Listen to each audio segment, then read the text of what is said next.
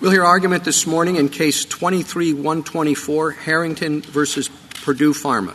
Mr. Gannon. Mr. Chief Justice, and may it please the Court. The Court of Appeals approved a Chapter 11 reorganization plan that will release claims that Purdue Pharma's creditors have against other non-debtors, principally the Sackler family members, who took billions of dollars from Purdue in the years before Purdue's bankruptcy, but have not filed for bankruptcy protection themselves and have made only a portion of their assets available to the estate in Purdue's bankruptcy. The Court of Appeals found authority for that release in a catch-all provision of Chapter 11. Section 1123b6 says a plan may include any other appropriate provision not inconsistent with the applicable provisions of this title.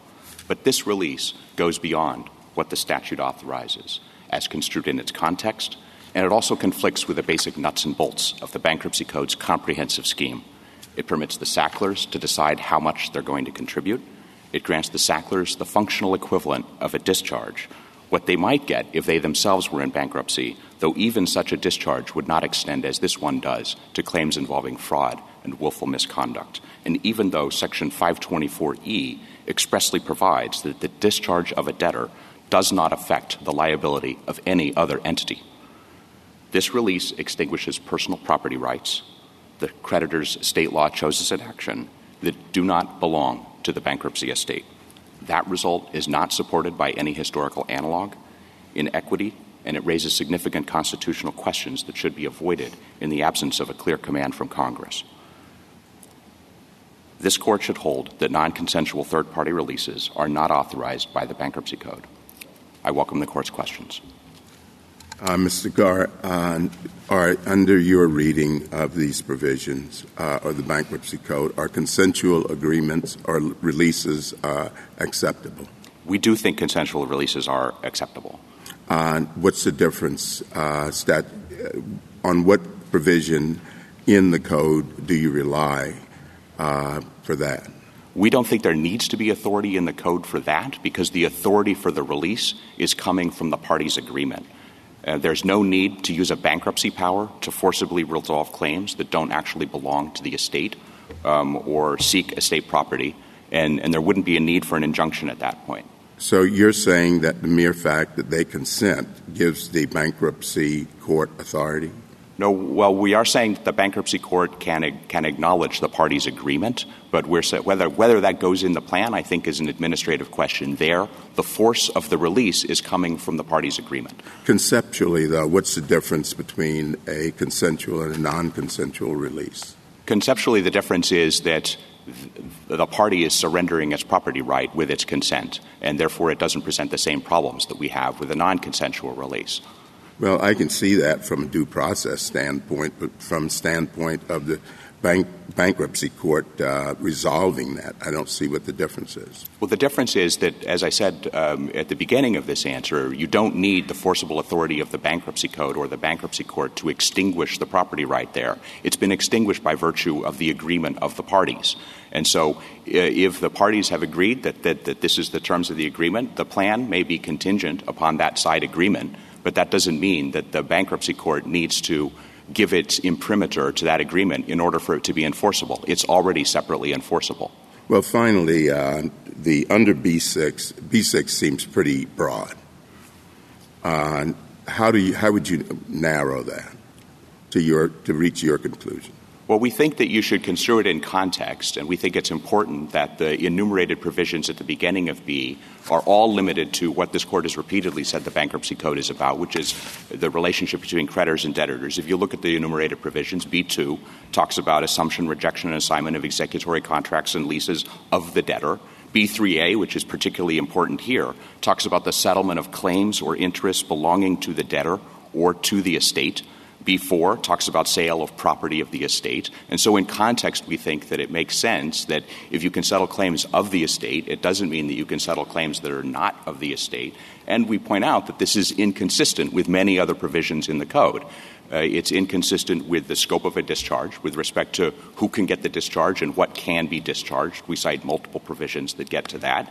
It's inconsistent with the idea that the debtor is supposed to be contributing all of its assets with a handful of exemptions to be property of the estate, and that's not what the Sacklers are doing here. Counsel, argument that you just described, which was the same one you began with, which is you have a series of provisions focused on particular issues that arise in the context of the bankruptcy, and then you have a general catch-all talking about appropriate provisions, not inconsistent.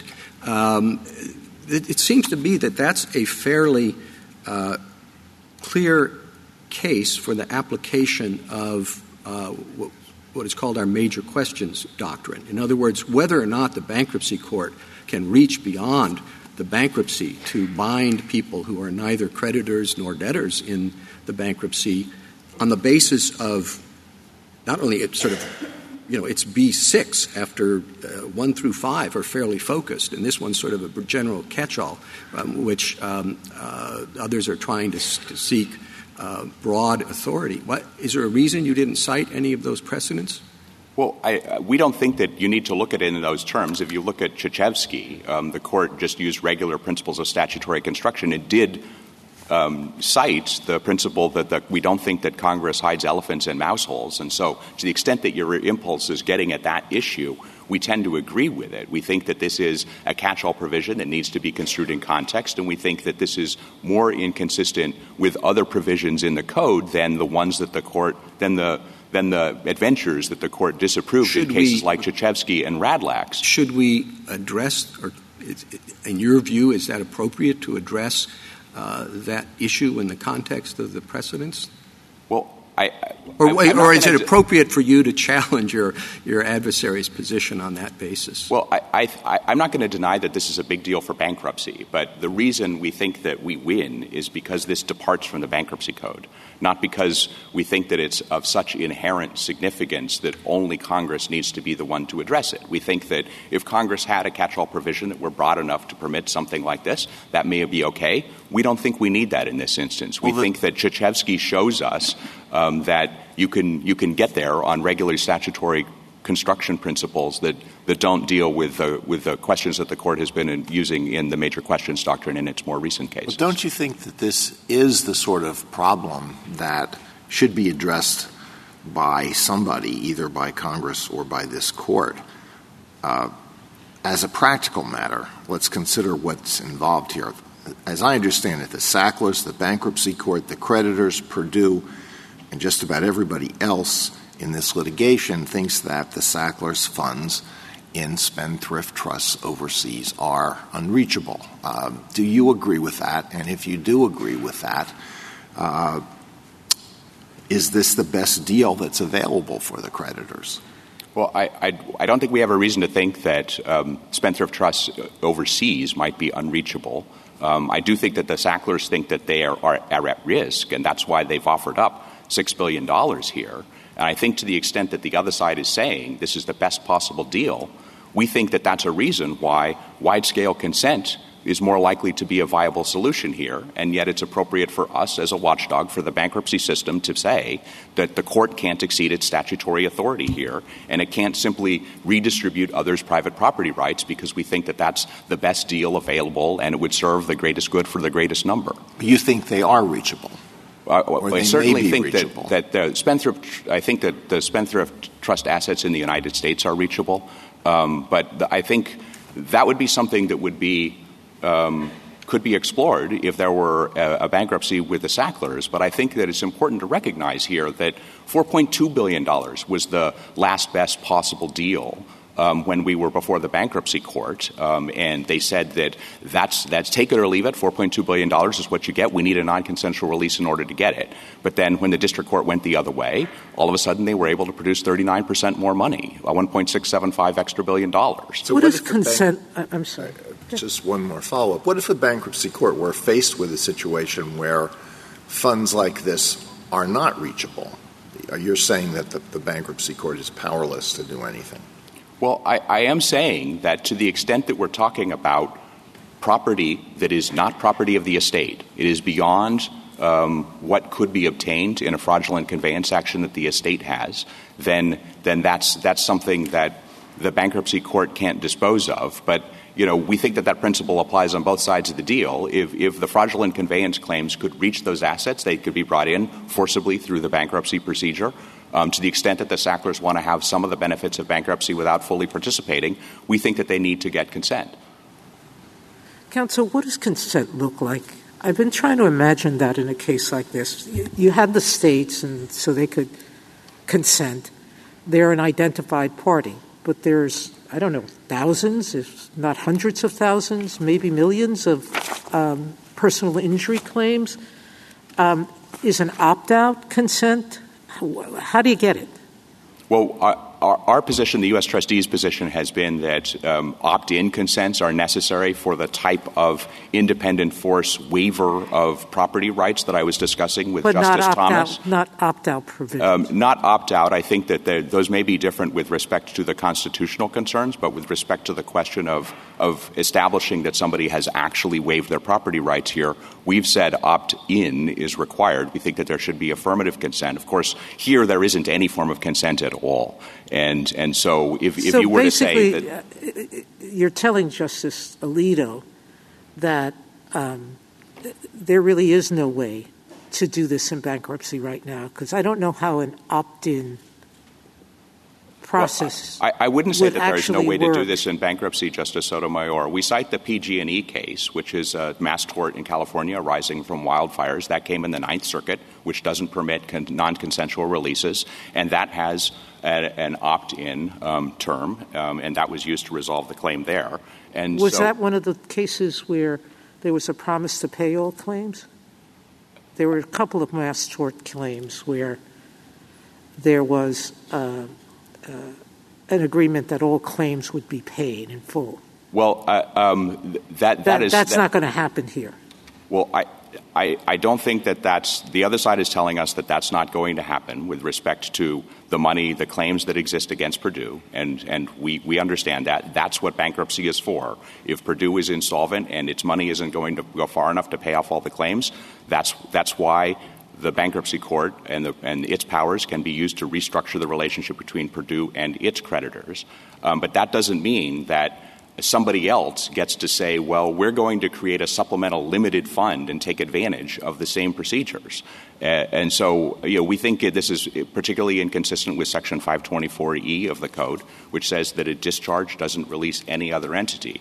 If you think of a regular case in which there's co-tortfeasors who have joint and several liability, the first defendant goes into bankruptcy and is going to pay 10 cents on the dollar.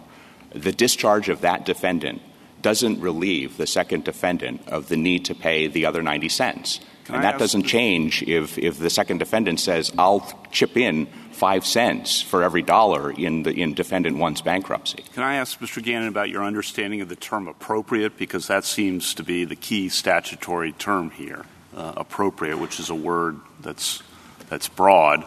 And in thinking about what's appropriate, we have 30 years of bankruptcy court practice that have approved releases of this kind in certain narrow circumstances where the parties are, for example, as here, officers or directors of the company where they're indemnified, meaning that the claims against them are in effect claims against the company, where the directors and officers have made contributions for distribution to the creditors, and where, your opening never mentioned the opioid victims. The opioid victims and their families overwhelmingly approve this plan because they think it will ensure prompt payment. So in those circumstances, those narrow circumstances, bankruptcy courts for 30 years have been approving plans like this. And I guess I'm trying to figure out, with all that practice under the judiciary's belt, why we would say it's categorically inappropriate when the statutory term appropriate is one that takes account usually of all the facts and circumstances. Well, I take the point that appropriate can do a lot of work there. We think that it's not appropriate to simply take property rights that aren't accessible to the estate in bankruptcy. And you mentioned the indemnification agreements, the directors and officers. This really sweeps much more broadly than that. It isn't just people who are directors and officers. They may be the main ones who need the release, who would have the most liability. But the indemnification claims don't cover everything in here. And there's an exception in the indemnification agreement for good faith. So it's not even clear that this indemnification agreement was going to be enforceable in the context of this case. That's a fair point. But more broadly, I think what the opioid victims and their families are saying is you, the federal government, with no stake in this at all, are coming in and telling the families, no, we're not going to give you prompt payment for what's happened to your family, and we're not going to the federal government's not going to allow all this money go to the states for prevention programs to prevent future overdoses and future victims. And in exchange really for this somewhat theoretical idea that they'll be able to recover money down the road from the Sacklers themselves. So I guess when thinking about the term appropriate, I guess I'm not sure why we should cast aside that concern so readily. I don't think we're casting it aside. I think we are saying why are they all 2,600 creditors, personal injury victims who objected to this plan. Yeah. And we do think that... it's 3%. What if it were 1%, 0.1%? And your position would still say, well, no, the trustee can come in here and blow up the deal and should blow up the deal. Our position is that if you can get 99%, you're going to have a deal. There are going to be a handful of outlying claims that you couldn't get covered by consent. That's if they're small where claims, we are, Mr. Gannon. If they're small claims, it's overwhelming, the support for this deal. And among people who have no love for the Sacklers, among people who think that the Sacklers are pretty much the worst people on earth, they've negotiated a deal which they think is the best that they can get. They have negotiated that deal. They think it's the best they can get. The deal has evolved even over the course of this case. It has gotten better, notwithstanding the fact that they thought they had the best deal when they were in bankruptcy court. When you were talking with Justice Alito, are you contesting the finding that this provision was necessary for the reorganization? Well, I think that was falsified by the fact that it got renegotiated as soon as the district court ruled. And our point is that we're not casting aside the 3%. We're saying that if there are a handful of small outlying claims, the Sacklers can deal with those on the side. They can get consent that takes care of everything else. If there happen to be some large outstanding claims for people who don't want to consent, then we think it's a much bigger deal then that property right is being taken and extinguished without those parties' consent. Your position rests on a lot of sort of highfalutin principles of bankruptcy law. But another highfalutin principle of bankruptcy law is you're supposed to maximize the estate, and you're supposed to do things that will effectuate successful reorganizations. And it seems as though the federal government is standing in the way of that as against the huge, huge, huge majority of claimants who have decided that if this provision goes under, they're going to end up with nothing. Well, we hope and expect that there would still be a deal if this court says that consensual releases are okay. So we don't think that they're likely to get nothing. We do think that even if this had to go through bankruptcy, that the fraudulent conveyance claims have value. There's a reason why the Sacklers have already been willing to offer $6 billion.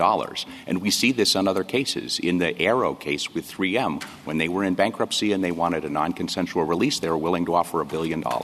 When bankruptcy fizzled, within 2 months they negotiated a settlement where they were paying up to $4.8 billion or more. Sorry. Please finish. That's it. I was just going to ask you what the United States' position is going to be. Let's say that you win and it goes back down. The Sacklers withdraw their offer to contribute all of these billions of dollars. You have a super priority claim that would deplete most of what's on the table based on Purdue's assets right now. Would you assert that claim, or would you withdraw that and allow the opioid victims to recover some what's left in Purdue's estate? Right now that claim is part of the criminal guilty plea. It's a forfeiture. It's a criminal forfeiture judgment for $2 billion, which we've agreed to stand back and allow the states and other governments to take $1.775 billion of it if it goes forward. But this is contingent on the guilty plea, which is contingent on the confirmation of the plan. And so Purdue, if the plan doesn't get confirmed, does it need to go through with a guilty plea? And we might not have the $2 billion judgment. And so we think that this would be part of a negotiation on remand to the extent that consent is possible. Until there's planned confirmation, we don't have a finalization of the sentence, and we don't have the $2 billion judgment.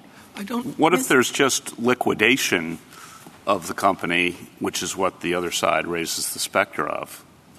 So there's liquidation of $1 billion, there's no contribution, and then everyone's left with a lottery ticket to try to get something in litigation years from now. As I said before, I do think that there is value to the fraudulent conveyance claim that the estate has against the Sacklers. It may not get to the spendthrift trust overseas that Justice Alito was asking about at the beginning.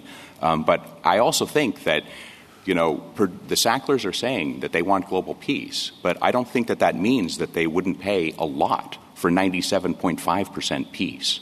And so I do think that there's a very good chance that there is a deal on the other side of this. I don't understand how maybe I'm misunderstanding your dialogue with Justice Kagan, but are you saying that you shouldn't allow this because there's going to be a better deal down the road?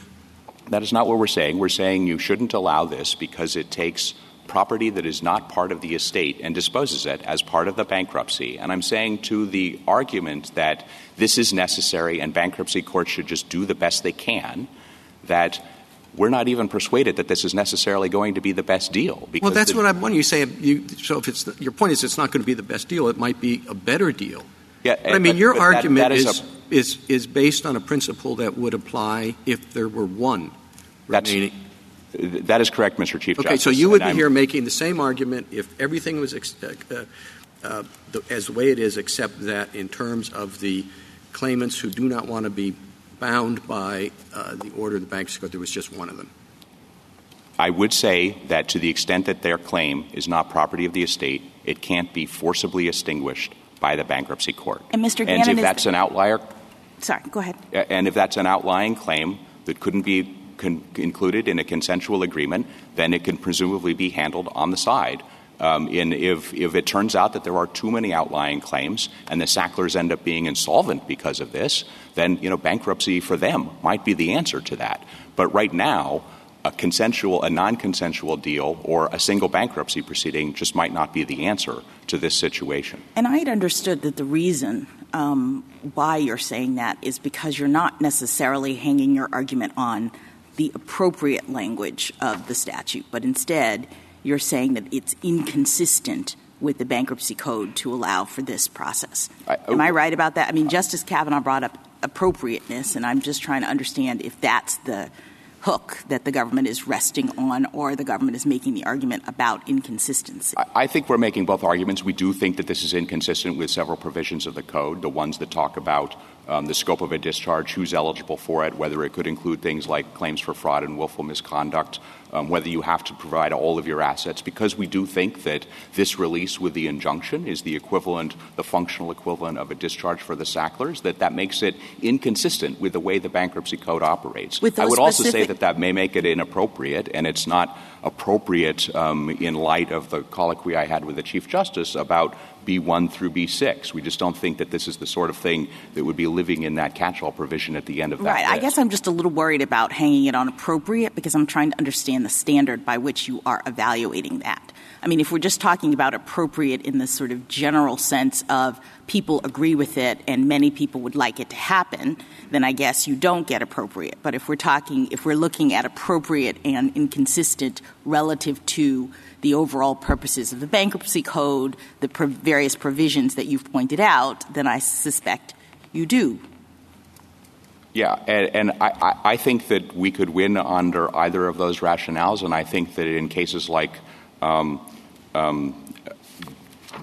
energy resources, the court reached its conclusion when this provision was located under B5 by just saying that instance was something where the provision was consistent with the traditional understanding and it was part of the bankruptcy court's authority to modify creditor-debtor relationships. And we don't have that here. And so that's why we think that it doesn't fit within either half of the catch-all provision. Can you speak to the respondent's suggestion that the only way that something is inconsistent with the Bankruptcy Code is if it directly contradicts a provision of the code? Is that the government's understanding of inconsistent? No, and I don't think that was the way the court had construed other cases like Chichevsky and Radlax, where the court looked at provisions, looked at things that bankruptcy courts were trying to do, and said, now this is something that isn't expressly prohibited by any provision of the code, but that doesn't mean that it isn't sufficiently inconsistent with other parts of the code that it's permissible. And so in Radlax, the inability to prevent a secured creditor from using credit bidding when there was an auction for assets was permitted under – you couldn't prevent a creditor from using credit bidding in an auction under one provision, and the court said that means that you can't use another provision to allow that. And so here we would draw a similar inference from the idea that in B3A you can settle claims that belong to the estate. That doesn't mean that you can settle claims that don't belong to the estate. Thank you, counsel. Justice Thomas? Mr. Gann, once again,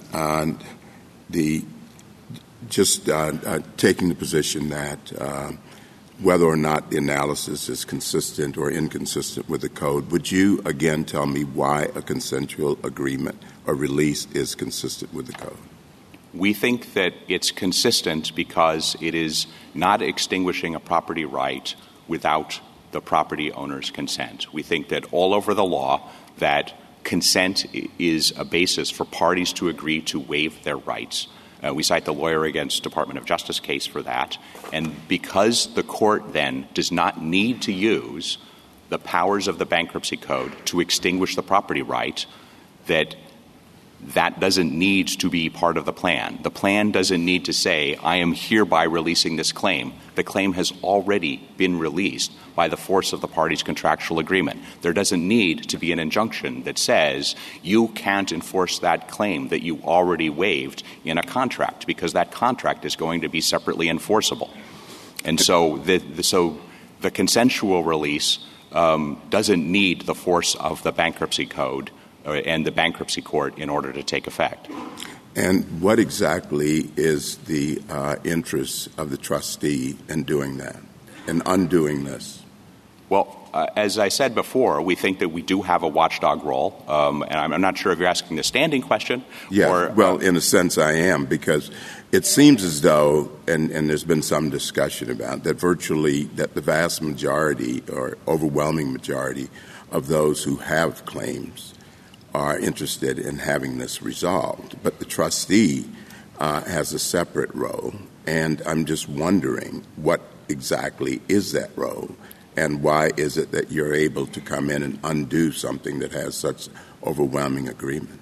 Well, we're able to come in because Congress specifically said under Section 307 that the trustee can raise and appear can raise and may appear and be heard on any issue in a case under the Bankruptcy Code. But normally you see someone like the Attorney General has separate authority to regulate, specific to enforce certain provisions, and it doesn't seem that you have that here. Well, the trustee has been given this watchdog role and has been told by Congress to participate in these proceedings. The trustee cannot initiate a Chapter 11 proceeding, but is expressly authorized to raise issues in a Chapter 11 proceeding, and the trustee does this in hundreds of cases a year. We cite a statistic in our opening brief, and we were a party in the district court, in the bankruptcy court, in the district court, in the Court of Appeals, and we are doing that with Congress's imprimatur that it is the trustee's watchdog role that helps ensure that there's a disinterested observer who is able to ensure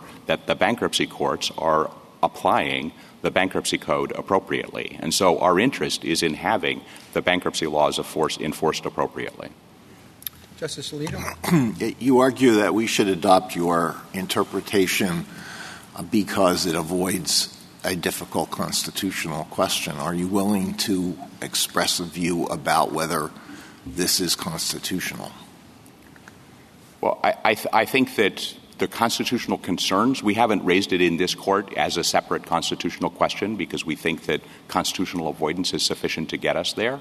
But I think that the fact that there's not even an opt-out release means that there's a due process problem under the way this court has dealt with class action cases where the court has said that plaintiffs have a due process right to remove themselves from a class. And there is an enforceable extinguishment of property rights. And the other side says there's a hearing with respect to that, but it's a hearing that didn't even consider the merits of the claim. It specifically said that you get nothing. That doesn't even matter, because I think that it's just better enough that you're getting more for the other claim. And as I said before, we don't think that that's the right analysis if you had joint and several liability for co-tortfeasors. It certainly can't be the analysis when you have claims that don't even overlap as much as those claims do. Thank you. Justice Sotomayor? We have a separate petition in Highland Capital. And the amici briefs argue that, or suggest that your argument here about non-consensual third-party releases affects the question of exculpation clauses for professional services firms that for firms that work on a bankruptcy. Does it? And how do you get around? I know you're not arguing that case, but you are arguing that third-party releases, it appears you want a broad ruling that all third-party releases, unless they're consensual, are not permitted. So how do we write this not to affect that case or any others that have to do? Yeah, we have responded to the court's request for the views of the Solicitor General in that particular case and acknowledge that there's a great deal of overlap between the question here and the question in that case involving exculpation provisions. And so I take the point in the amicus briefs that third-party releases come in lots of different flavors. As we've already made it clear today, that we do think that consensual ones we think are okay, even though non-consensual ones are not. And we think that derivative claims are okay, direct claims are not, because the derivative claims are property of the estate. Exculpation clauses, depending on how they're written, may overlap a lot with this. We think that there are similarities in the legal analysis. The court would go about the same type of question, asking itself whether this is something that is consistent with a tax structure and traditional equitable authority that bankruptcy courts had.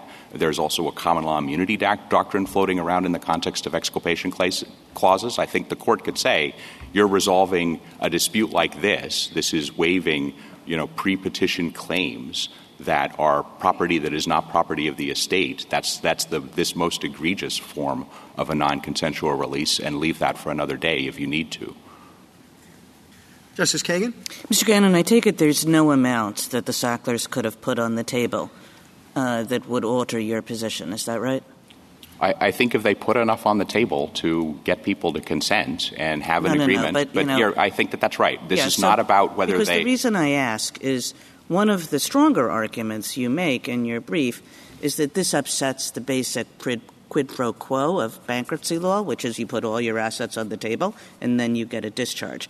But suppose, in fact, that the Sacklers had put all their assets on the table. Why shouldn't that change the analysis under your own theory? Well, I suppose that if it really is that, and we know that it's everything, even though we haven't had all the safeguards of the bankruptcy process, then that would feel different. I still think that it's important that they need to go through the same process and be subject, then they would get the release. But I think if they were willing to do that, then maybe they get consent. I'm not sure why they wouldn't want to be in bankruptcy if they're really giving up all of their assets. It's possibly, really a truly hypothetical. But it seems that your basic position would still apply if there was one kind of nutcase holdout. And so I guess I'm wondering why one nutcase holdout should hold up something like this. Well, and our view is that if that person is making a claim for an amount of money that they're never going to be able to get, then they should go to trial on that. They should settle it. They should do whatever they need to do in order to deal with that claim on the side. If it's a significant claim and somebody doesn't want to waive it, we think that you don't have to consider that person a nutcase to say that it's their right to decide whether or not they get to waive their personal property rights. Thank you. Justice Gorsuch?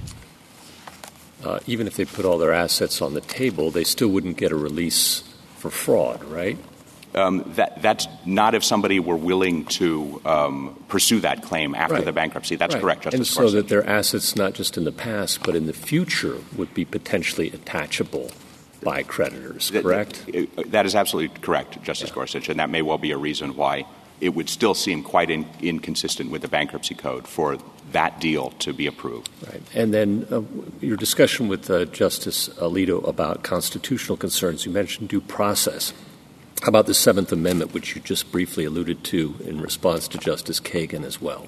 We've raised the Seventh Amendment as a statutory argument in light of the provision of Title 28 that says nothing in the Bankruptcy Code will derogate from that in the context of wrongful death and personal injury claims. So we do think that that's a significant issue here. And it's notable that this plan accounts for Seventh Amendment rights for people who have claims against Purdue, but not for those who have claims against the Sacklers. And so the amicus briefs discuss the Seventh Amendment itself more extensively. Yeah, I just wanted to make sure you agreed with them and saw nothing in them that was erroneous.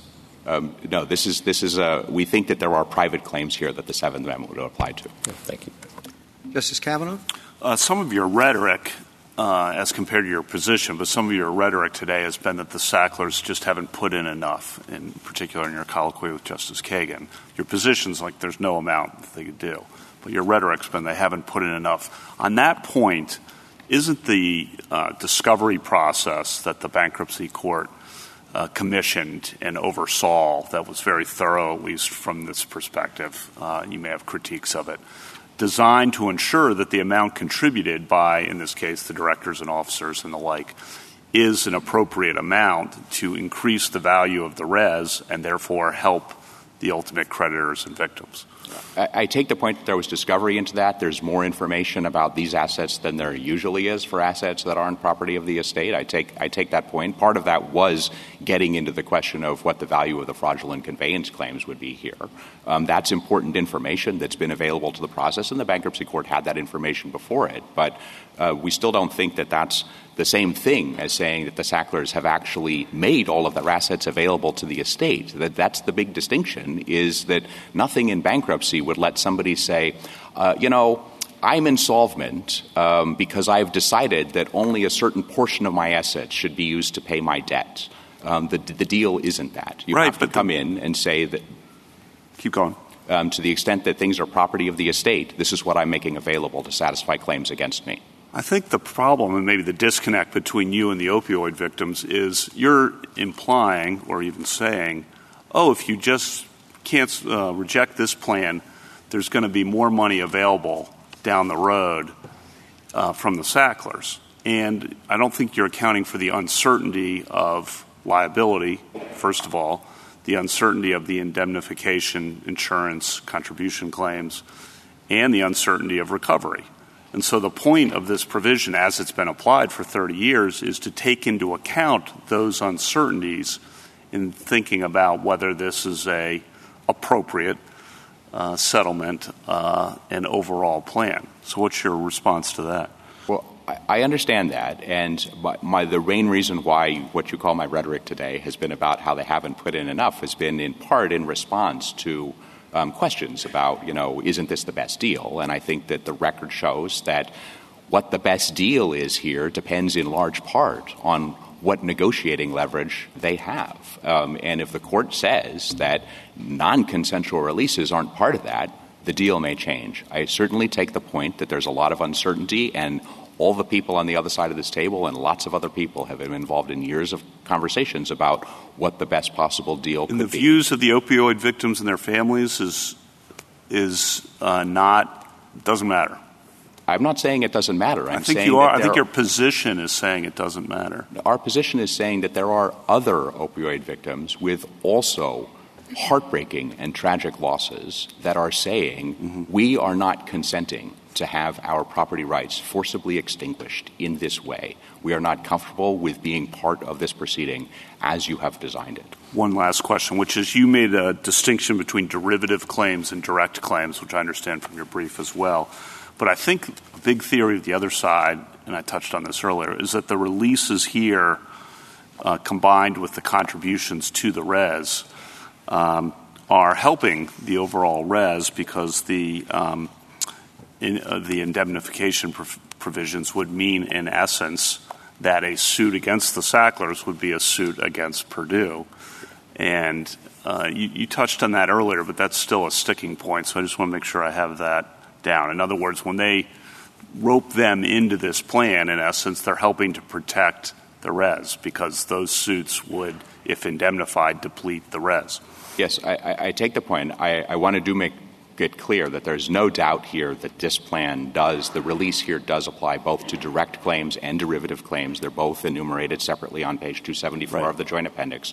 And the lower courts agreed about the fact that there are some direct claims here.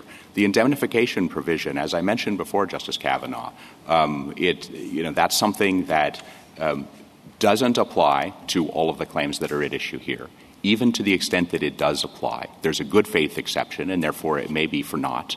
Even apart from that, under Section 502, that it could be disallowed precisely because it's contingent, or there could be equitable subordination under Section 510, where it could be said that this claim should stand behind the claims of the victims, who should be able to take before the Sacklers can collect on whatever's left of their indemnification claim, which will only apply to some of these claims against them, and to the extent that the good faith exception hasn't been triggered. Thank you. Justice Barrett? Mr. Gannon, explain to me how that will work, because I had this question about indemnification too, but it seems to me, and maybe it's just I need to get a handle on what the sequencing would be here, but let's say that the bankruptcy wraps up, but because some people have not, and let's imagine you win, let's imagine the bankruptcy wraps up, then people do go after the Sacklers, and let's say they secure judgments, and the Sacklers want to seek indemnification from Purdue. As I understand it, there's a division of authority in the courts below about whether these would be pre-petition or post-petition claims, and so whether they would even be allowed. But I also am wondering what's left to get. So if they're bringing these indemnification claims, and Purdue has been restructured, where are they going to get money anyway? So I just don't understand how it affects the res in the way that the respondents say. Yeah, frankly, I'm not sure where that would happen in this case, in part because of the question you have about whether these would be considered pre-petition or post-petition indemnification claims. I do think that equitable subordination could still be an answer here to the extent that any of them were pre-petition. I'm not sure how it would be resolved against a reorganized Purdue after the fact. If it's a post-petition claim, then it may still be available against them. But if it is available against them, what assets are there to get once Purdue is reorganized, I guess is what I'm saying. I think they would be the assets of Purdue, but I think this is still depending upon lots of other questions about how much of the indemnification provision applies. I understand that, but I'm just saying to the extent that they say this affects the size of the res, it doesn't really affect the size of the res that would be distributed during the bankruptcy proceedings, so far as I can tell, and maybe respondents can address that when they get up. Maybe so. I do think that the good faith exception is something that plays into the question of valuing how much the indemnification claim would be to the extent that it is a pre-petition claim, and it's being estimated as part of the reorganization. Okay, and then this other question is about the ramifications of a win for you. I mean, we're talking about this in the particular context of the opioid litigation, but, this question about non-consensual releases, non-consensual non-debtor releases, has come up in other contexts like the Johnson & Johnson, talc litigation, et cetera. If you win, it just seems to me like this is a very complicated problem for a lot of the reasons that, a lot of the questions that people have been asking you about, well, is this the best that we can do for the victims? Lots of victims have agreed to it for that reason, even though it seems like the amount that these victims who have agreed to it get, it's a pretty limited range. But in any event, this is a very complicated problem in mass tort litigation that involves bankruptcy. So what happens to those other cases if you win? Does this have ramifications for other victims of mass torts that would be negative in cases like the Johnson & Johnson litigation? Well, I think the Johnson & Johnson issue is a slightly different one. There's a brief about the so-called Texas two-step there. The cases that are more on point, there are amicus briefs about involve the Catholic Church and the Boy Scouts. To the extent that a case is there's a final and non-appealable judgment, then that's that sticks. This court had addressed that in Travelers Against Bailey and specifically said that it was too late to challenge the scope of a release, regardless of whether or not it was lawful in the first place. But I think I haven't stated my question correctly. I don't mean, or in a way that's clear enough to you to elicit the answer I want. I'm not talking about the cases that are actually pending. I'm saying going forward, depriving bankruptcy courts of this tool, what will be the effect going forward on other cases like this? Yeah, I take the point, and I would say that even in the Catholic Church cases, there have been Catholic diocese bankruptcies in the Fifth Circuit and the Ninth Circuit, and so they have proceeded without consensual releases.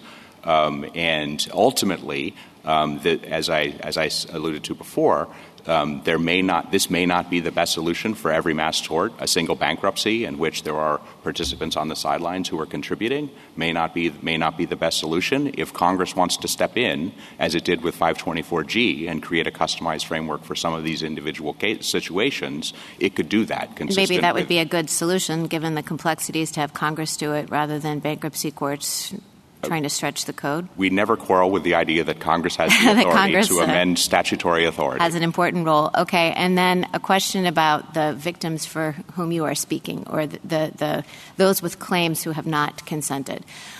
Do you see yourself, as representing the trustee here, do you see yourself as speaking for those who did not consent, the small percentage, or, there were hundreds of thousands of victims that didn't respond? Are those the ones that you're concerned about? Well, I think we're concerned about all. Yeah, all. We're concerned about the entire process. We are concerned about the fact that we don't think that there's meaningful consent when somebody just didn't even vote. I mentioned that less than 50% of the personal injury claimants voted here. And so the 97% in favor figure depends in part on a high, non-voting percentage. But our role is in making sure that the process is working as it's supposed to. And so we're not the lawyers for these individual claimants. They have their own lawyers, some of them before the case.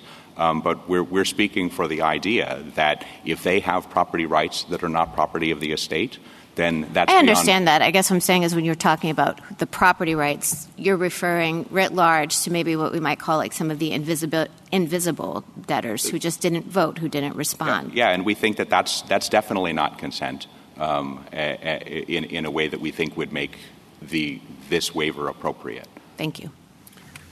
Justice Jackson?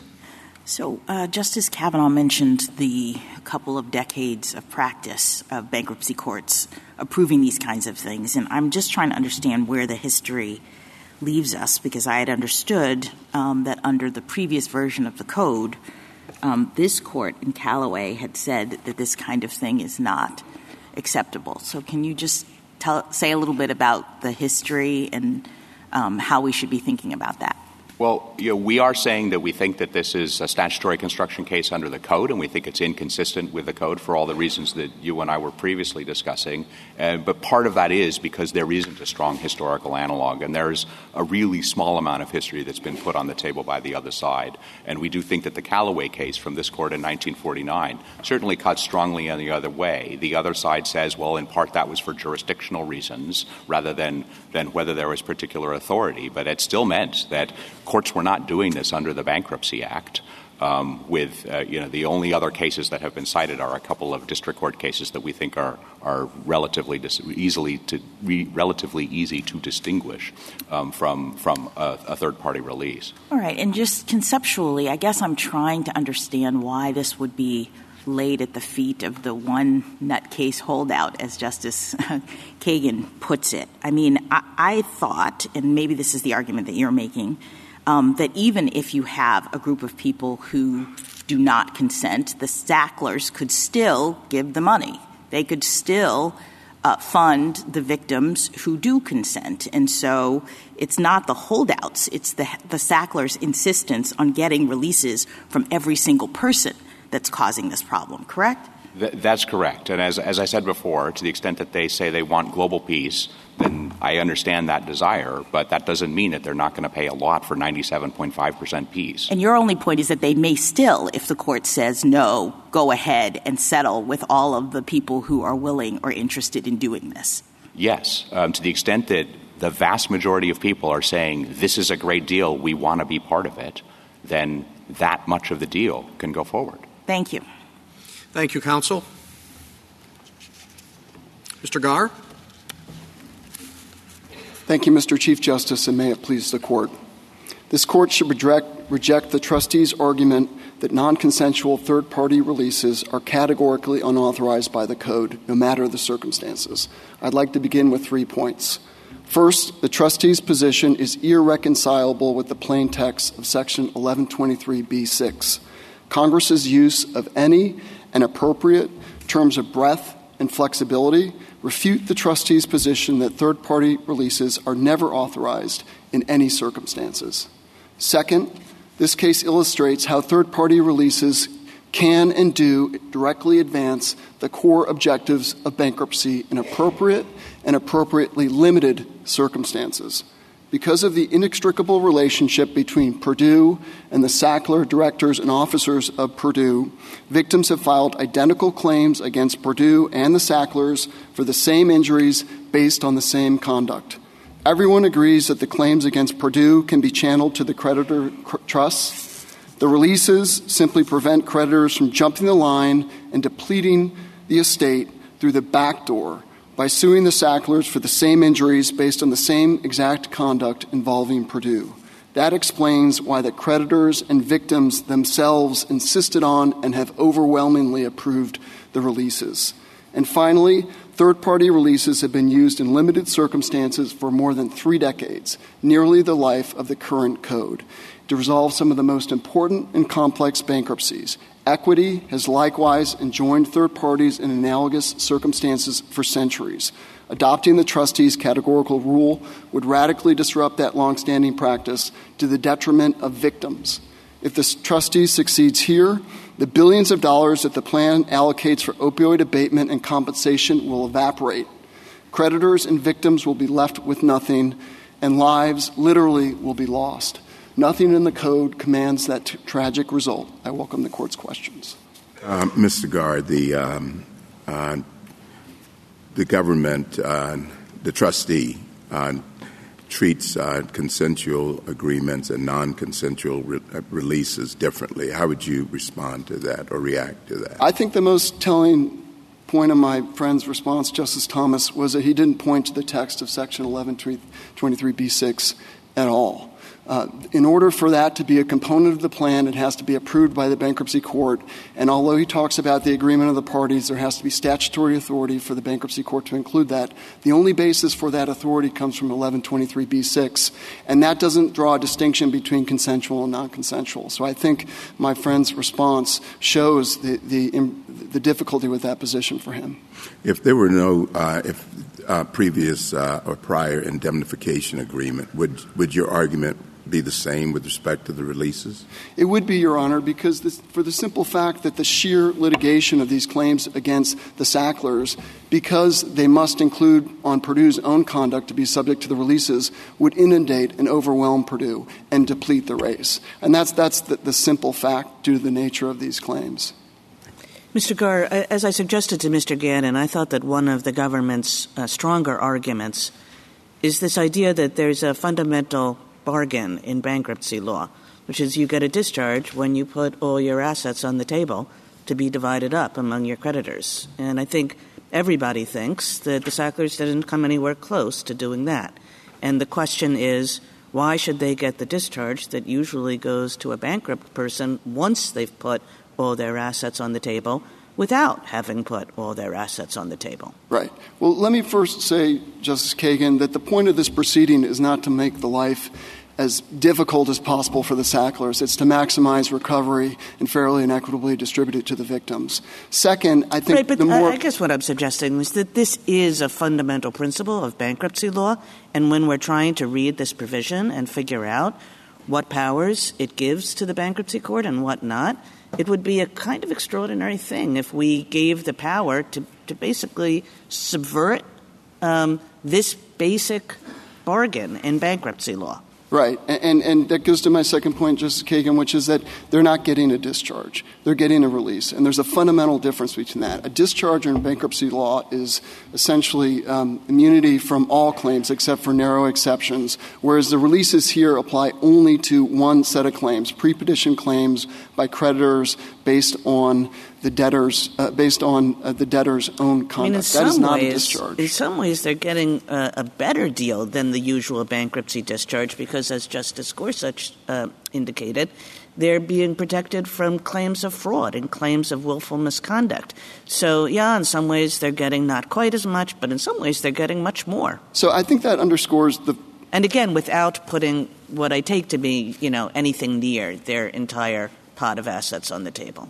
So as to the individual debtors, Your Honor, I think that underscores the fundamental difference between this reorganization proceeding and individual debtor proceedings.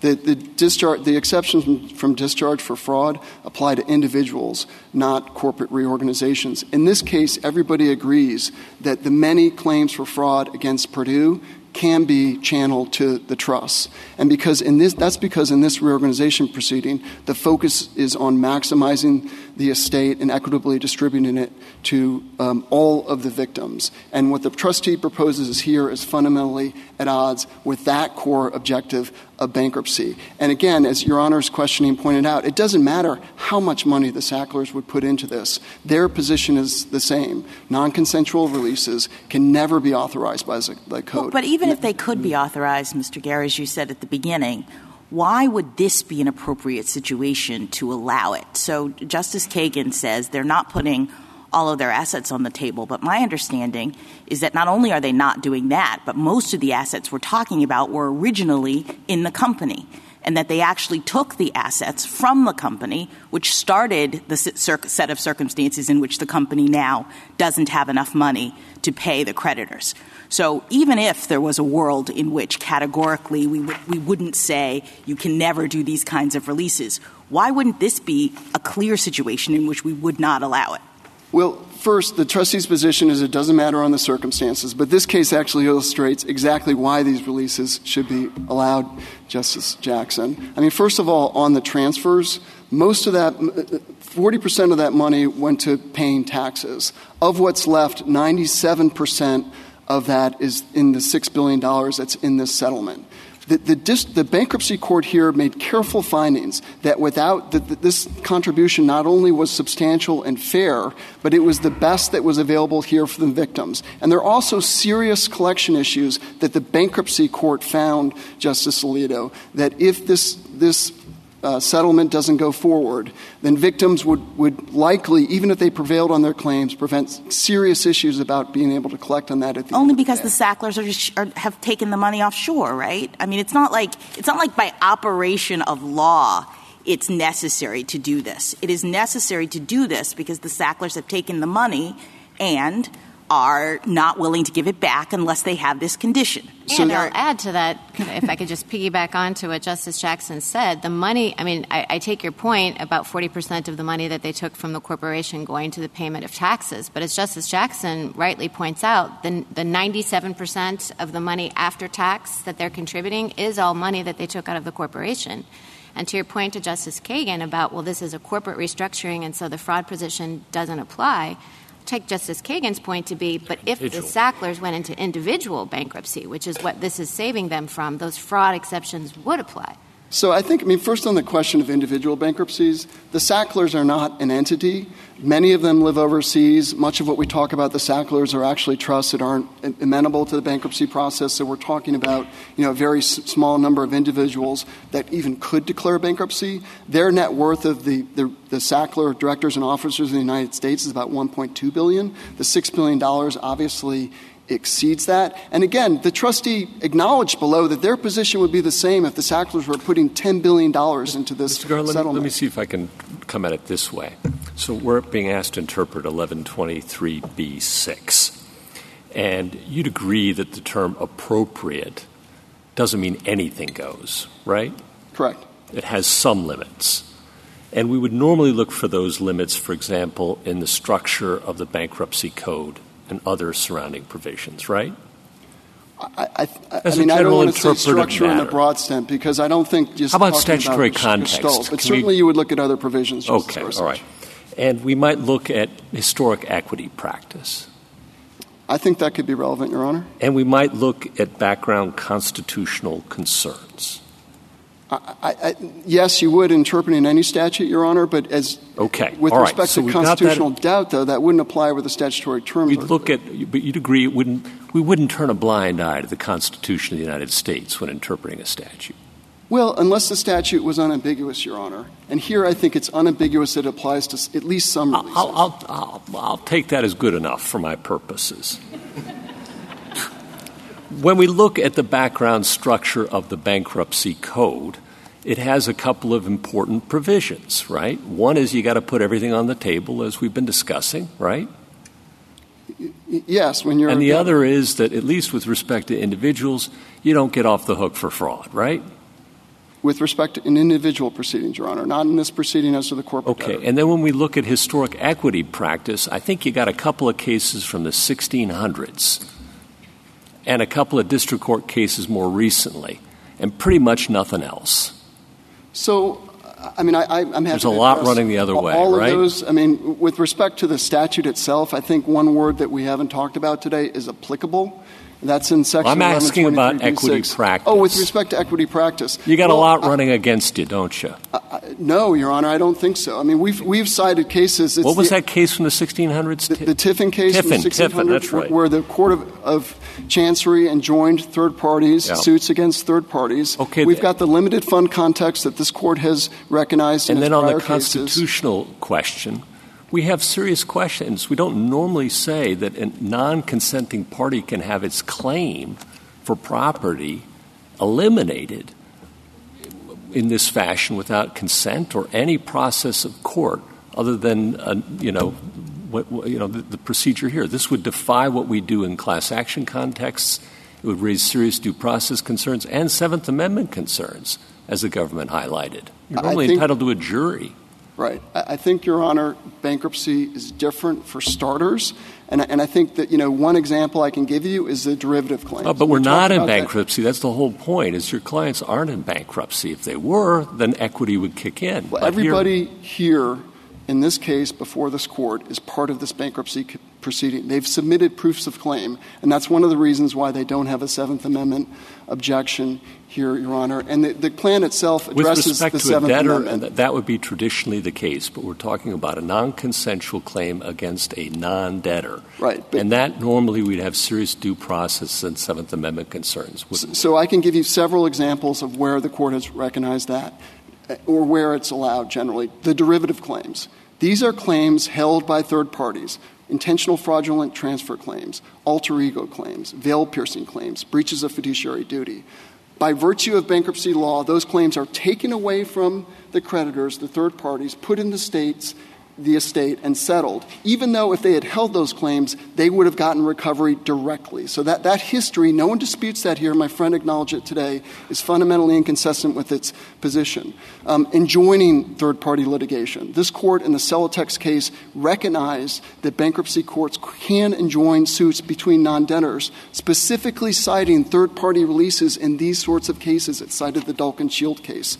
The Energy Resources case, Your Honor. This Court recognized that 1123b6 applied in the context where what the release did was discharge the liability of a non-debtor, the officer of the company, to another non-debtor, the IRS. In fact, the fact that 1123b6 would allow a bankruptcy court to tell the IRS how to allocate his tax funds and effectively discharge the liability of someone from IRS taxes is even more extraordinary than what we're talking about here. 524G, Your Honor, a situation where Congress specifically allowed these sorts of releases. If these constitutional concerns are real, then 524G is unconstitutional, and this Court, frankly, is going to take a wrecking ball to the Bankruptcy Code, given the situations in which bankruptcy courts are allowed to dispose of, eliminate, defeat, stand in the way of property interests that you don't see outside of bankruptcy. There's no question about that. And I think with respect to a lot of these constitutional questions, they really ought to be dealt with on an as-applied basis. The only issue before this Court is one of statutory authority. And it's Counsel, can we talk a little bit about what is direct and what's derivative? Sure.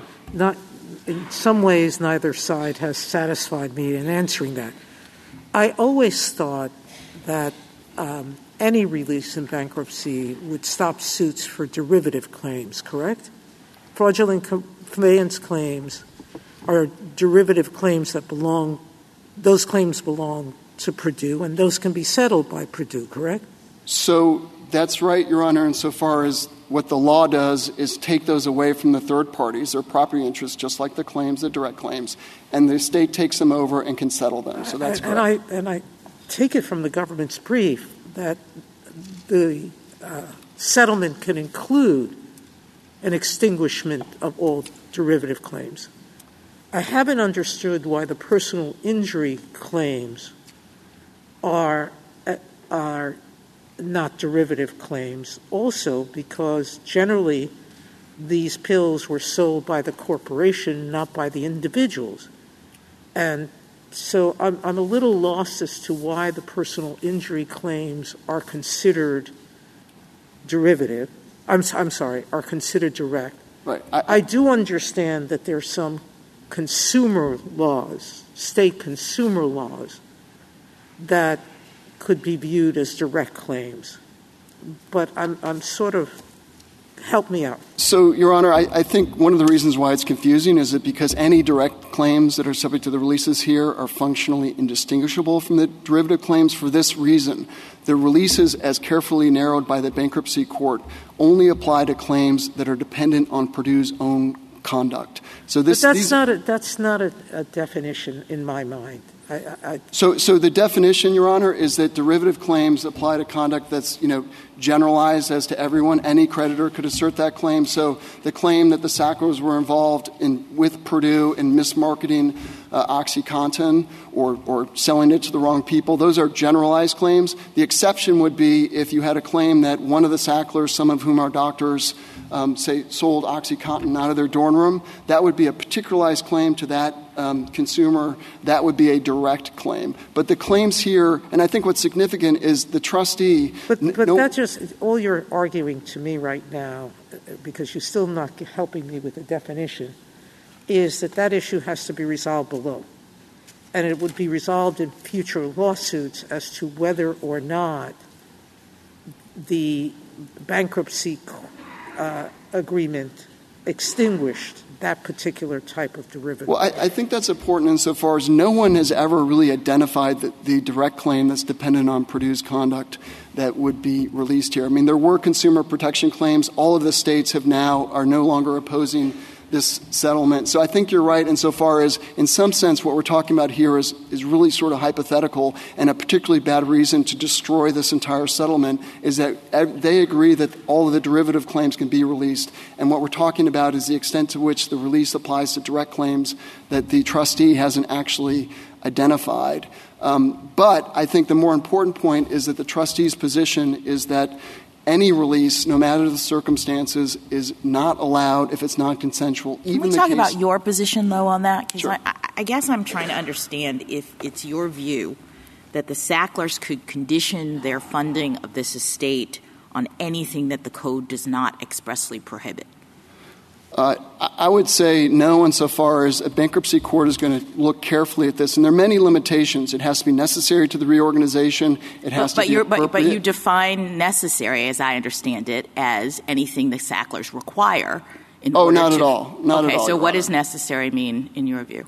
Well, in this case, what the bankruptcy court found was that without the releases, without the settlement that came in, the company would liquidate and victims would receive nothing. Only because the Sacklers wouldn't give the money back, right, under those circumstances. They are conditioning their willingness to fund this estate on the releases.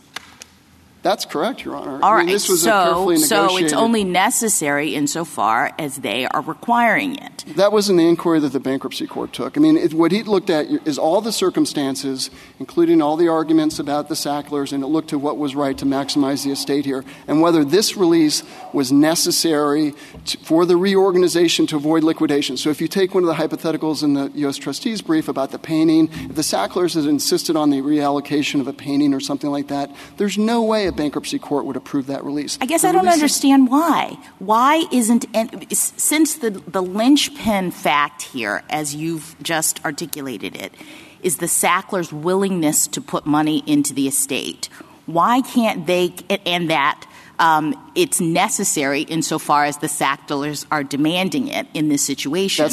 Why can't they demand anything?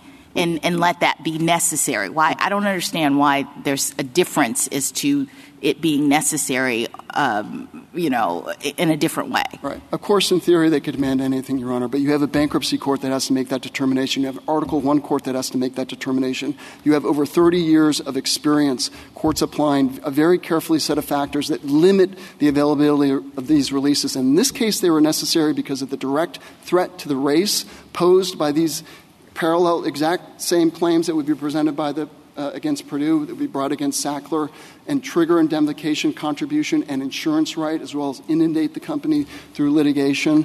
The bankruptcy court considered that without this funding, the victims, the company would have to liquidate. There is a $2 billion super priority loan, and I hope the government's response gave you as much discomfort as I did. The fact is that priority exists, and the possibility of negotiation should give this court a good sense that the bankruptcy court was right, that we will have a liquidation with no one recovering anything. Thank you, Counsel. Justice Thomas and Justice Alito, Justice Sotomayor, Justice Kagan, Justice Gorsuch, Justice Kavanaugh. A couple questions. On the statutory point of the term appropriate, which to me is key, in isolation, that's a broad term and really helps you. But as the Chief Justice said in his first question, we, in interpreting statutes like that assign broad authority to usually regulatory agencies, here the bankruptcy court, we've been cautious, especially in recent years, about reading those to give too much authority. Major questions doctrine, elephants and mouse holes.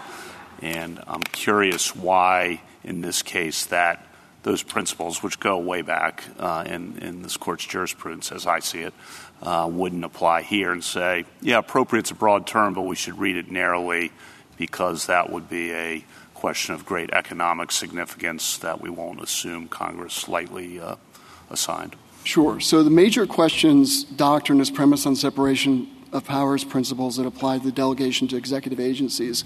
This is a provision that applies to the courts, the Article III courts, and exercise delegated authority by the bankruptcy courts. Appropriate is a term of classic breadth that essentially gives the courts a common law role that, while broad, is part and parcel of what bankruptcy courts and equity courts have been doing for centuries in this context. And I think that also answers why this isn't really a major questions problem. This court has never applied the major questions doctrine to a catch-all provision that stands alone and has its own limitations.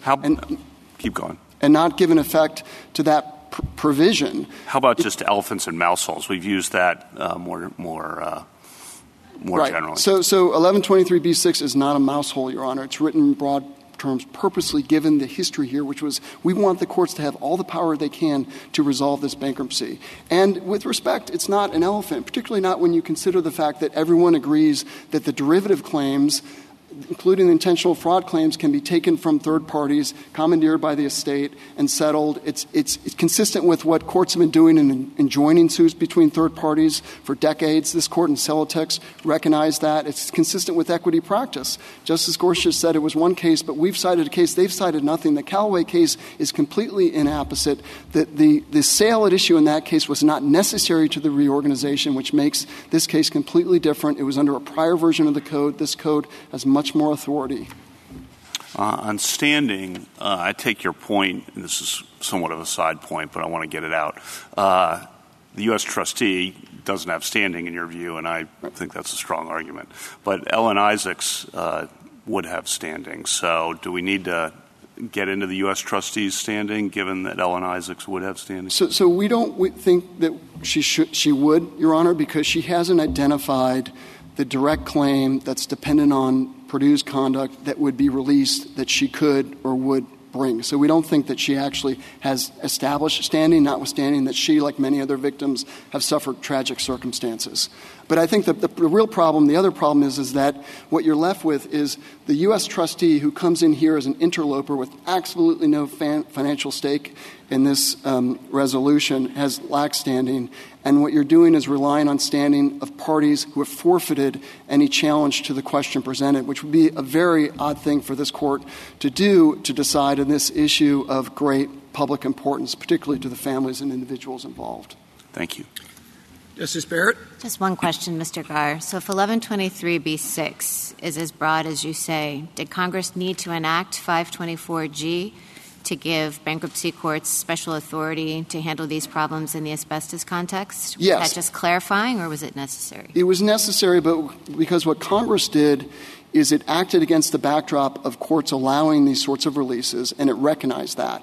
And then it says we need to have a further articulated set of rules for asbestos, particularly because of the unique problem presented there with respect to future claimants. And so it enacted that special set of rules, and then it said in a separate act of Congress, hey, don't infer from this special scheme that the authority didn't already exist. And I think that 1-2 punch makes it all the more important for this Court not to take that away from Congress. If Congress wants to establish a more articulated set of rules for this, it can, but this Court shouldn't say, as Congress didn't in 1994, that the authority doesn't exist at all, given the plain text of 1123b6. Justice Jackson? Variation on Justice Barrett's question. If B6 is as broad as you say it is, then what are B1 through 5 doing there? In other words, right before we have a bunch of specific grants of authority, and if B6 means what you say, then why did Congress have to put those in? Oh, sure. That you could ask that question about any catch-all provision, Your Honor. The point is Congress said these are the things that we want to say you can do, but we want to be extra clear. We want to make clear the Court has all the power to do the things it needs to do as long as they're appropriate. And haven't we normally said in our jurisprudence with respect to statutory interpretation that a catch-all that ends after a list is sort of like in the same nature of the list? It can't be just a totally different, huge thing. I think you would look to the other provisions, but just to be clear, this isn't like the fishing example that Justice Scalia gave, rods, reels, and other equipment. These are all things that grant authority, and then you have this catch-all that does it as well. And I want to be clear, the other provisions of B work directly with B6 here. For example, B3A gives the estate the authority to settle the estate's own claims.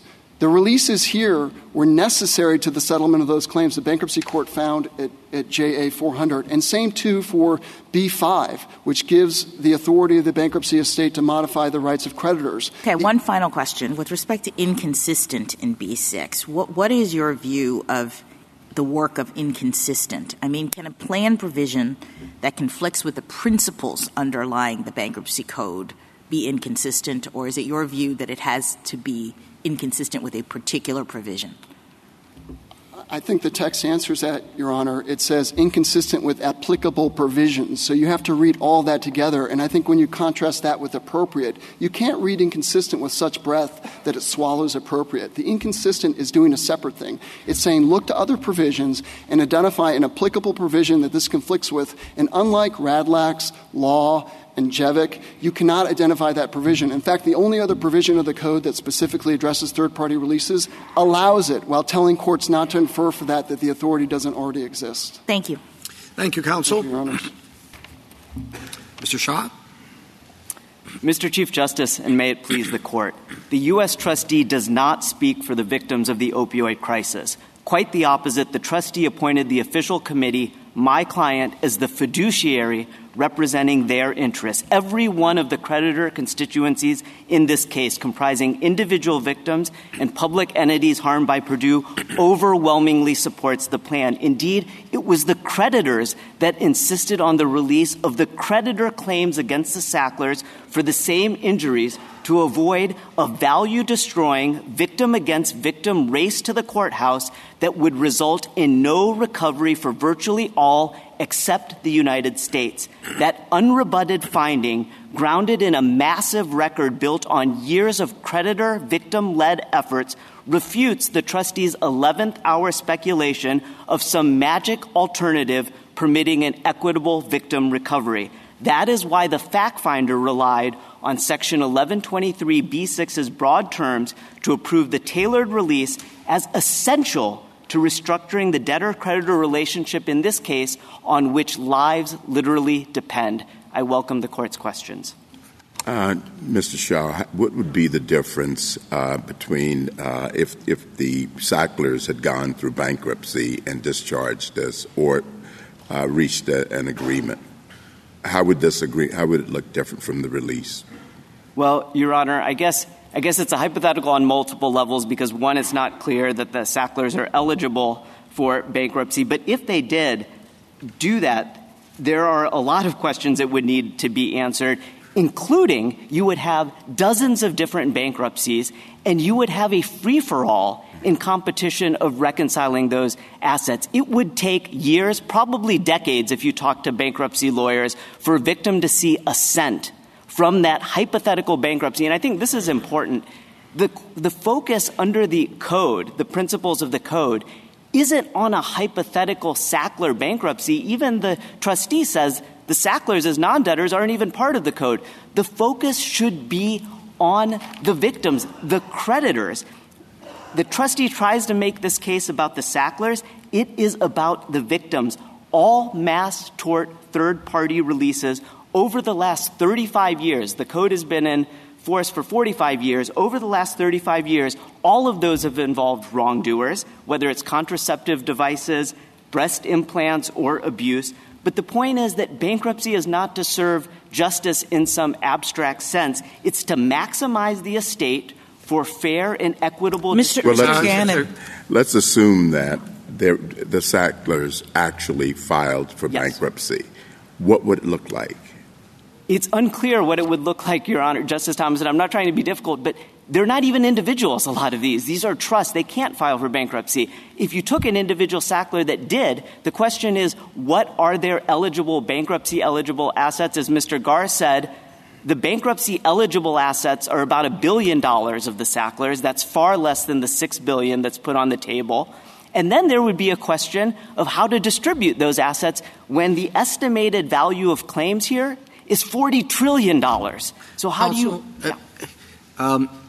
Here you have basically 3% we're talking about of the individual claimants. What if you have a situation where the 97% is a particular type of claimant, individual claimants, but the 3% that is holding out are different claims altogether, commercial claims. Could the individuals in the bankruptcy court force the commercial claims into the bankruptcy settlement? Right. So, Your Honor, if the release tried to get rid of everything, but you had any class that didn't have a supermajority, that would almost certainly fail the Second Circuit's own test, which isn't challenged here, because you need a supermajority of the creditors. And as the cases that we have over the last 35 years, it's going to have to be of every class. Here, we have a supermajority of every class. In terms of, you say in the practice, but under the code, is there something that requires it to be a supermajority of every class? Only to this extent, Your Honor. The code says appropriate or inconsistent with any applicable provision.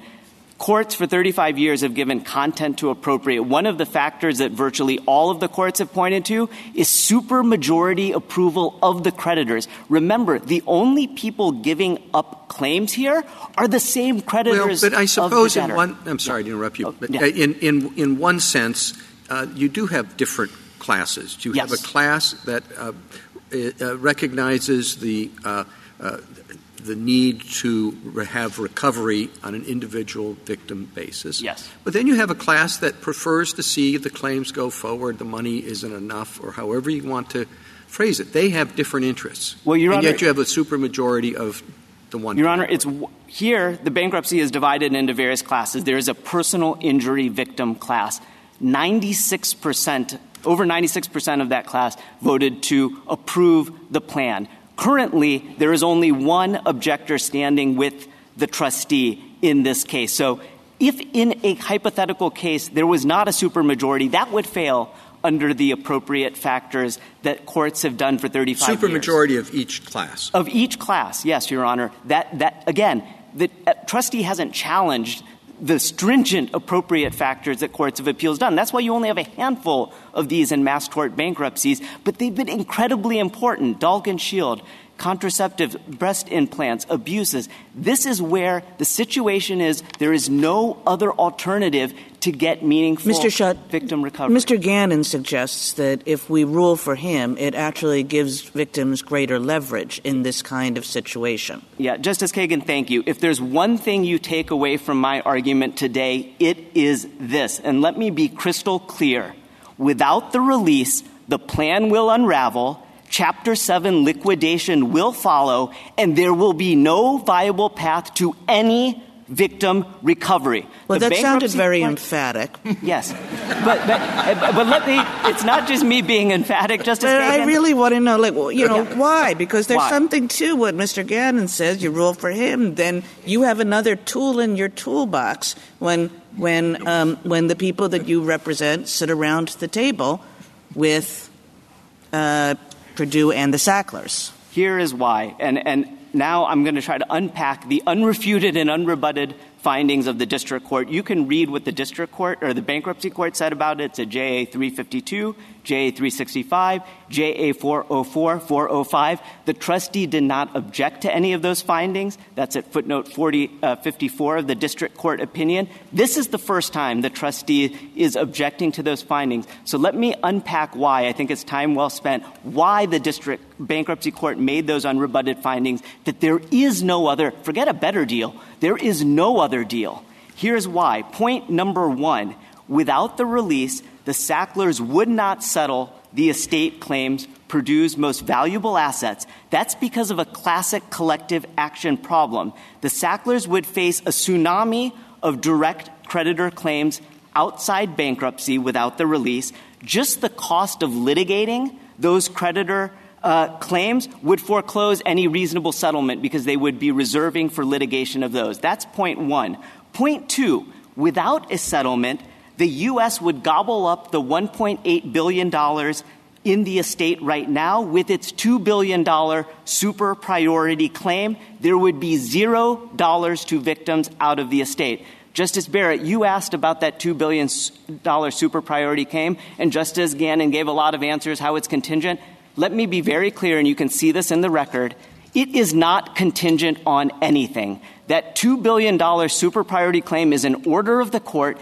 That is enforceable. It will gobble up the entire estate. There is no gray area about that. That leaves $0 to victims from the estate. So point number three, what does that leave?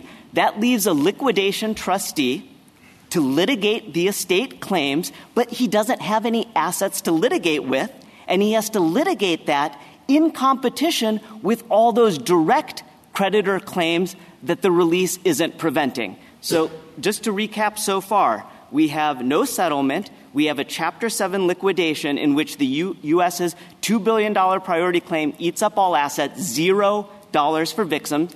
You have their estate claims being litigated by a Chapter 7 liquidation trustee who has no assets to litigate them against plaintiffs' lawyers who are suing the Sacklers on all the creditor direct claims. Point number four, if even one of those direct claims, creditor claims, gets to judgment, that could wipe out all of the collectible Sackler assets. These are claims.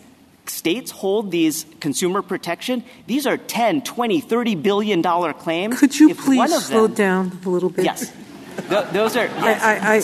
This is on the point. I get confused because I know you're making this very dramatic, but I read your brief, and your brief says in your brief you argue that all personal injury claims against the Sacklers are derivative of claims against Purdue. And so only a small subset of claims fall into the non-consensual third-party release of direct claims at issue in this case. That's your brief at 54. Sure. So you're telling me that most claims are derivative and that there's only a few direct claims. So if there's only a few direct claims, how is that going to lead the estate? So, Your Honor, that's because the agreements to not bring all the direct claims are contingent on the release. No. This is the collective Tell action. me what direct claims exist. All of the ones by the states, Your Honor, the consumer protection. Yeah, but the states are all willing to settle with you. But, Your Honor, this is absolutely critical, Justice Sotomayor. Their agreement to settle is contingent on there being a release because without a release, any one of them can defect. If the plan doesn't have a built-in release, they're trying to buy. The other side is saying whether we call it opt-in or opt-out, I'm still not sure why opt-out is not okay. But if all the states are saying consensually, we're going to agree, so we're not going to sue you, we're not states. You're telling me that the individual claims are mostly derivative, Your Honor, whether like personal injury and others, we're talking by allowing this, you're talking about a small subset, using your own words, of claims that are direct will survive. How is that going to be an inducement to the Sacklers to pull out of this deal? Because, Your Honor, the large majority of direct claims are only being consensually dropped on there being a release that binds everyone. As soon as, if this court were to accept the trustee's position, but who's and this left? Plan, I'm sorry, okay. you still haven't answered me. Okay, I'm sorry. All the states are going to say, we won't sue you. No. All the states. That's where, if I could stop you respectfully, Justice Sotomayor, that's contingent on there being the release in this plan. Their settlement is black and white contingent on that. As soon as the release goes away, all their direct claims become alive. Thank you, counsel. Okay. Justice Thomas, anything further? Justice Alito? Justice Sotomayor? Justice Kagan? Justice Kavanaugh? What about individual suits against the Sacklers that could happen if you lose this case? There's a liquidation, so you get nothing from the estate. Correct. Individual suits against the Sacklers, why is that not an available path? Just, I know you hit on this, but I want you to finish that. So I think this is critically important. Whatever is available from the Sacklers, whether that's $3 billion, $5 billion, $6 billion, $10 billion, there are about $40 trillion in estimated claims. As soon as one plaintiff is successful, that wipes out the recovery for every other victim. That is why the victims insisted on this release. As soon as one plaintiff is successful, they get the recovery. Every other victim gets exactly $0. That is the most fundamental point, I think, to understand. That is why 97% of the victims agreed to this non-consensual release. They have no love lost for the Sacklers. There is no body of victims, no one who would more like to have retribution against the Sacklers. DOJ obviously can prosecute them, hasn't, but the point is they can only get life-saving abatement and recovery dollars if there is a release, because otherwise the one plaintiff that jumps the line, hits the jackpot first, wipes it out for everyone else. That's about as simple as I can say it.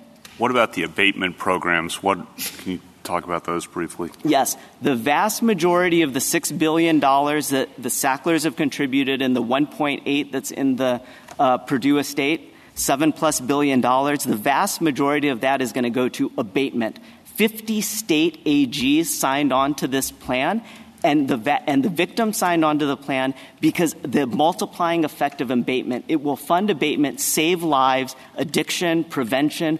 All of those things are contingent on the release and the money that's going to come through here. As soon as the release goes away, for all of the reasons that I said, and perhaps I was dramatic, but if you want an undramatic reading, read the bankruptcy court's unrebutted findings at the pages that I gave you.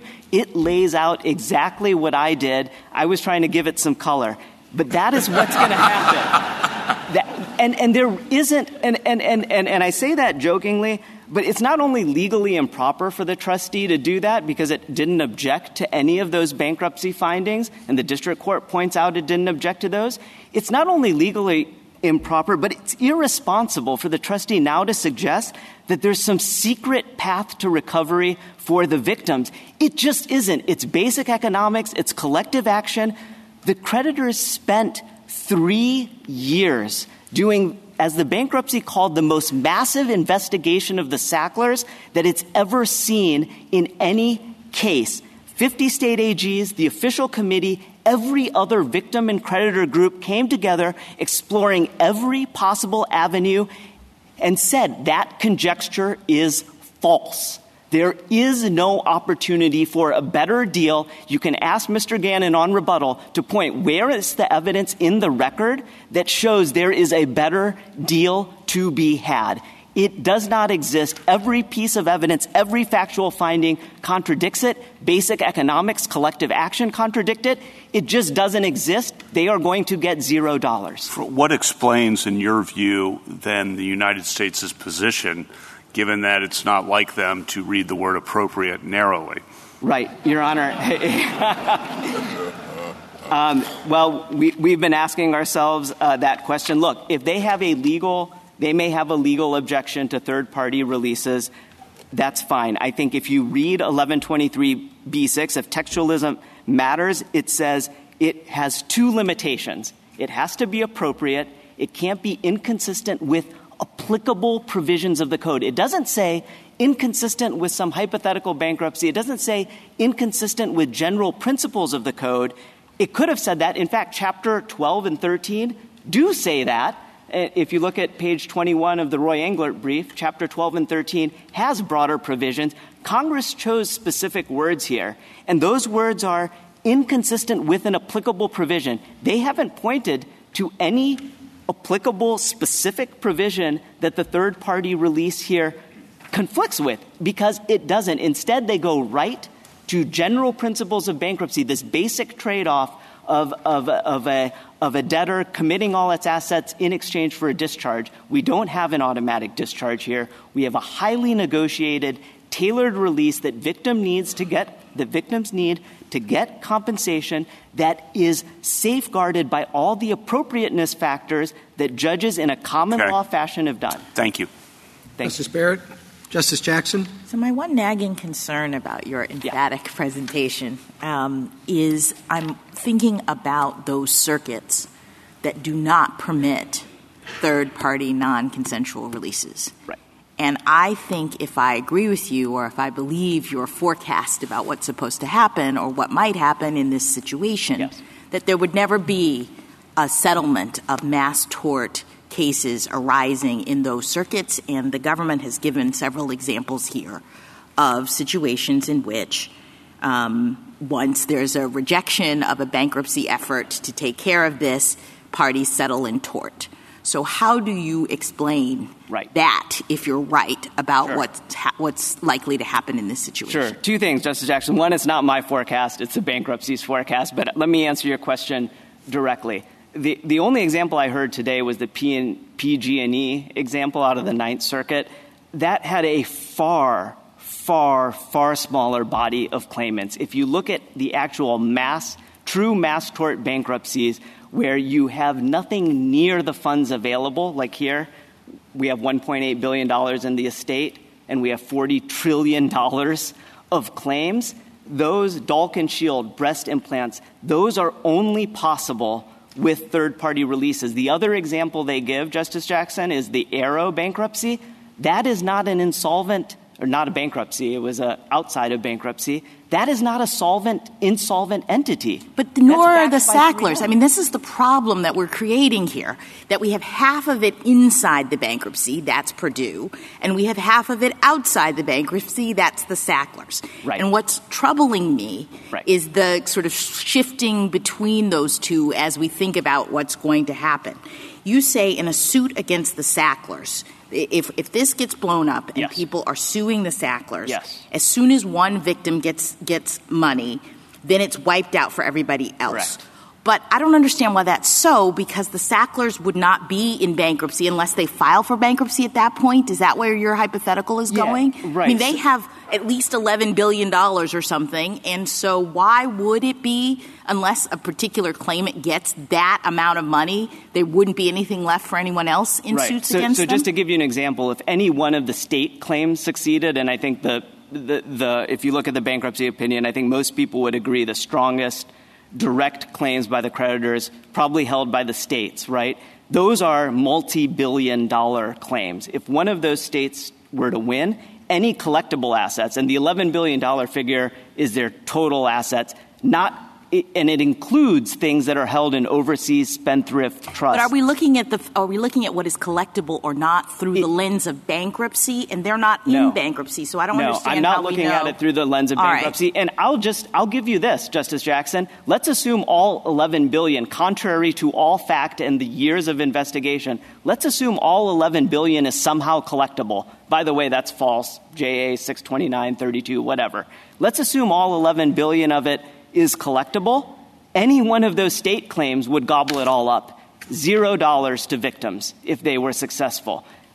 It's just black and white. It's in the. And your point is that they wouldn't settle. The Sacklers are not going to settle if this is blown up. Without the release, the reason they can't settle is because there would be dozens, hundreds, the Bankruptcy Court posits thousands of these claims because they were only everyone on, this goes to Justice Sotomayor's question, everyone agreed not to bring them in consent only on the condition that nobody could bring them. And you're saying that same kind of agreement can't be made outside of the Bankruptcy Code. That's what my only point is. We all got together and we agreed in the context of bankruptcy. Why couldn't that same kind of agreement occur if there is no bankruptcy vis-a-vis the claims against the Sacklers? And that's the critical question, and the reason is the linchpin of that agreement, the consent from all 50 states and all the rest, the 97% that agreed, was that others couldn't jump ahead of the line and recover, the third-party release. You can't get the third-party release outside of bankruptcy,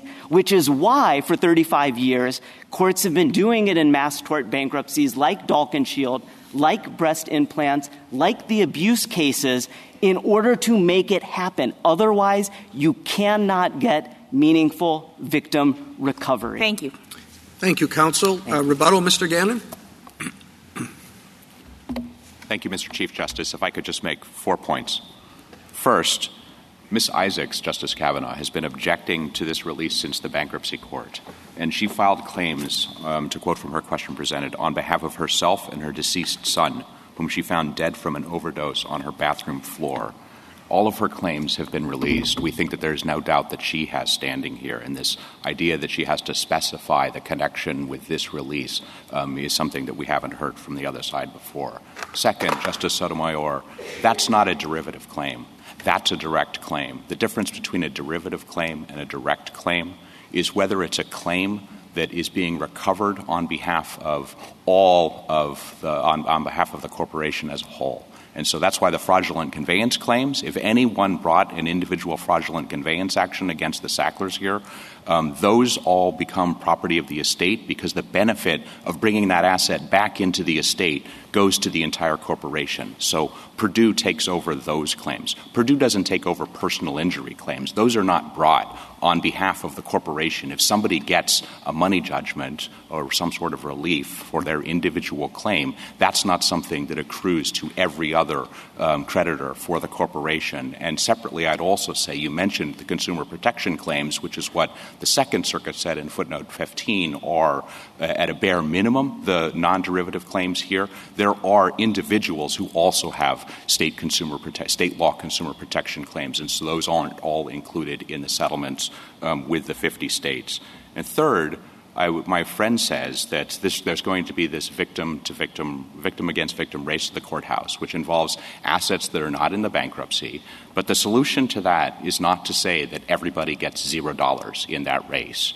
The court can't just do whatever it takes to make this deal possible. The court can't say, well, if they could do that, Justice Kavanaugh, then the court could say, what would be more appropriate? Maybe more money that would be helpful to this deal. And as we've said, we don't think that the court can just say, the Sacklers, we think it would be better if you put in $15 billion here if it's not money that is otherwise part of the estate.